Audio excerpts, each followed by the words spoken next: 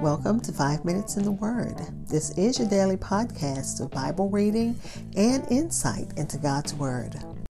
We are still in Job chapter 20, looking at verses 12 through 19 in the Easy English Bible translation.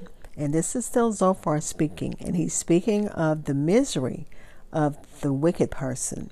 And it's kind of random, so just bear with me. And bear with Job as we read through this.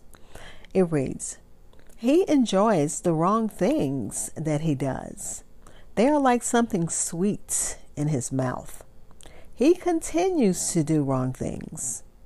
That is like a man who keeps something in his mouth to taste it again and again. But this will be like food that has become bad in his stomach.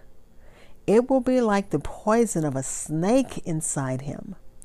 He cannot keep all the money that he has taken from other people. God will say that he should give it all back to them. He will drink the poison of snakes. The dangerous snake will bite him, and it will kill him.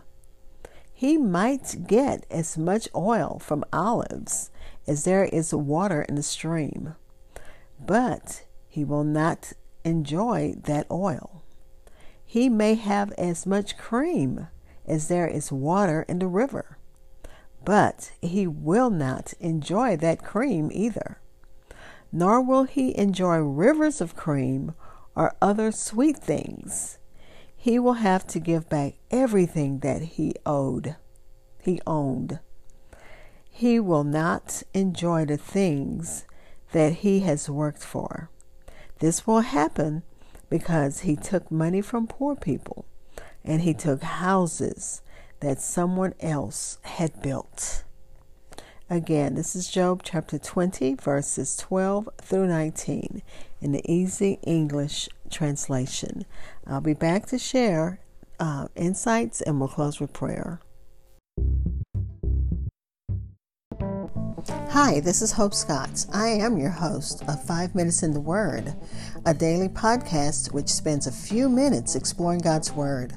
Thanks for listening. If you subscribe and follow, you'll know whenever a new episode drops. Also, why don't you drop me a line and let me know what you think of my podcast? Please follow and like 5 Minutes in the Word on Twitter and Facebook. Again, we're looking at Job chapter 20, verses 12 through 19 in the Easy English translation. And this is still Zophar as he speaks on the miserable life of the wicked person. Zophar describes evil as sweet, evil and sin as sweet as long as you're doing something wrong, but poisonous. When we're living a lifestyle that's unpleasing to God, it does seem like it's something sweet, but it can be and is poisonous. Any pleasure from sin and evil is short-lived. Once swallowed, it is painful and destructive. The forbidden pleasures of our senses are said to be sweet in the mouth. And the indulgence, when we indulge in all of the gratification of fulfilling our carnal appetites, we're never satisfied. Because once our life is God's, once we turn our life over to God, the pleasures of sin are pleasures just for a while until the Holy Spirit convicts and convinces us to turn ourselves and our lives over to Christ. So, and he's speaking this to Job, but remember, Job is a righteous person. So this is information for the rest of us, more than for Job. His keeping it still in his mouth denotes how obstinate and persistent this person is in sin. Hiding it and keeping it under his tongue denotes how good he can conceal his beloved lust And again, he's talking about evil people in general.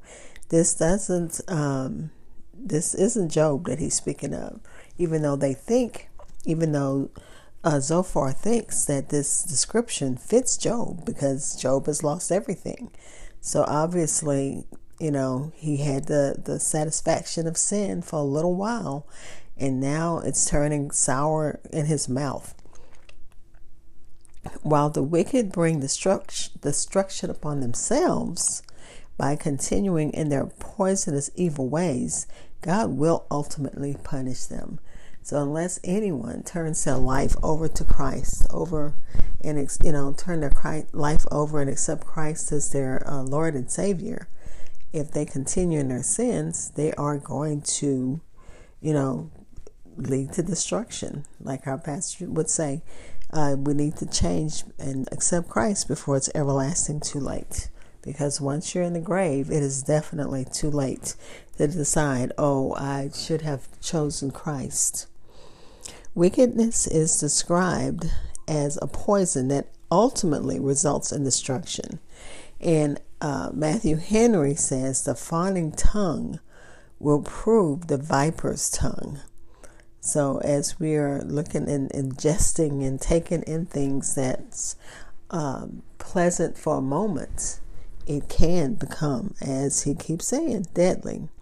All charming graces that are thought to be in sin will, when conscience is awakened, turn into many raging furies. And again, this is Matthew Henry. The land of Egypt is often described as flowing with milk and honey. Zophar is saying, Job, you're not going to enjoy any of this. As he's saying that you'll have, I got to get back to it.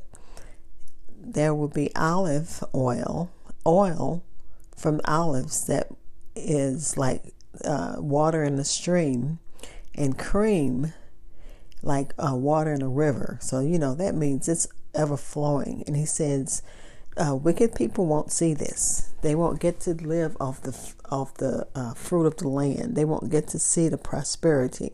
But remember, this does not fit Job, because Job did get to enjoy his prosperity. And then he says, the wicked will not prosper from their evil endeavors. And in verse 19, he mentions a specific sin, which is oppressing the poor by taking their houses. And this is how Zophar feels about Job. They've already decided, Job, you're a sinner, you're a hypocrite, and that's why all of this is happening to you. Let's pray. Father, we thank you for your word. It is definitely a lamp unto our feet, because as we try to look at this book and try to understand all of the little things going on in the story of Job, in the life of Job, it can be a little overwhelming, and especially some of the advice that his friends give, which may definitely relate to some of our own lives, but even though it doesn't relate to Job's life, God, help us to use your word as a lamp, as the lamp it should be. In the name of Jesus. Bless those who need you in a special way, Father. In the name of Jesus. Amen. Thank you for spending time in God's Word with me. Be blessed.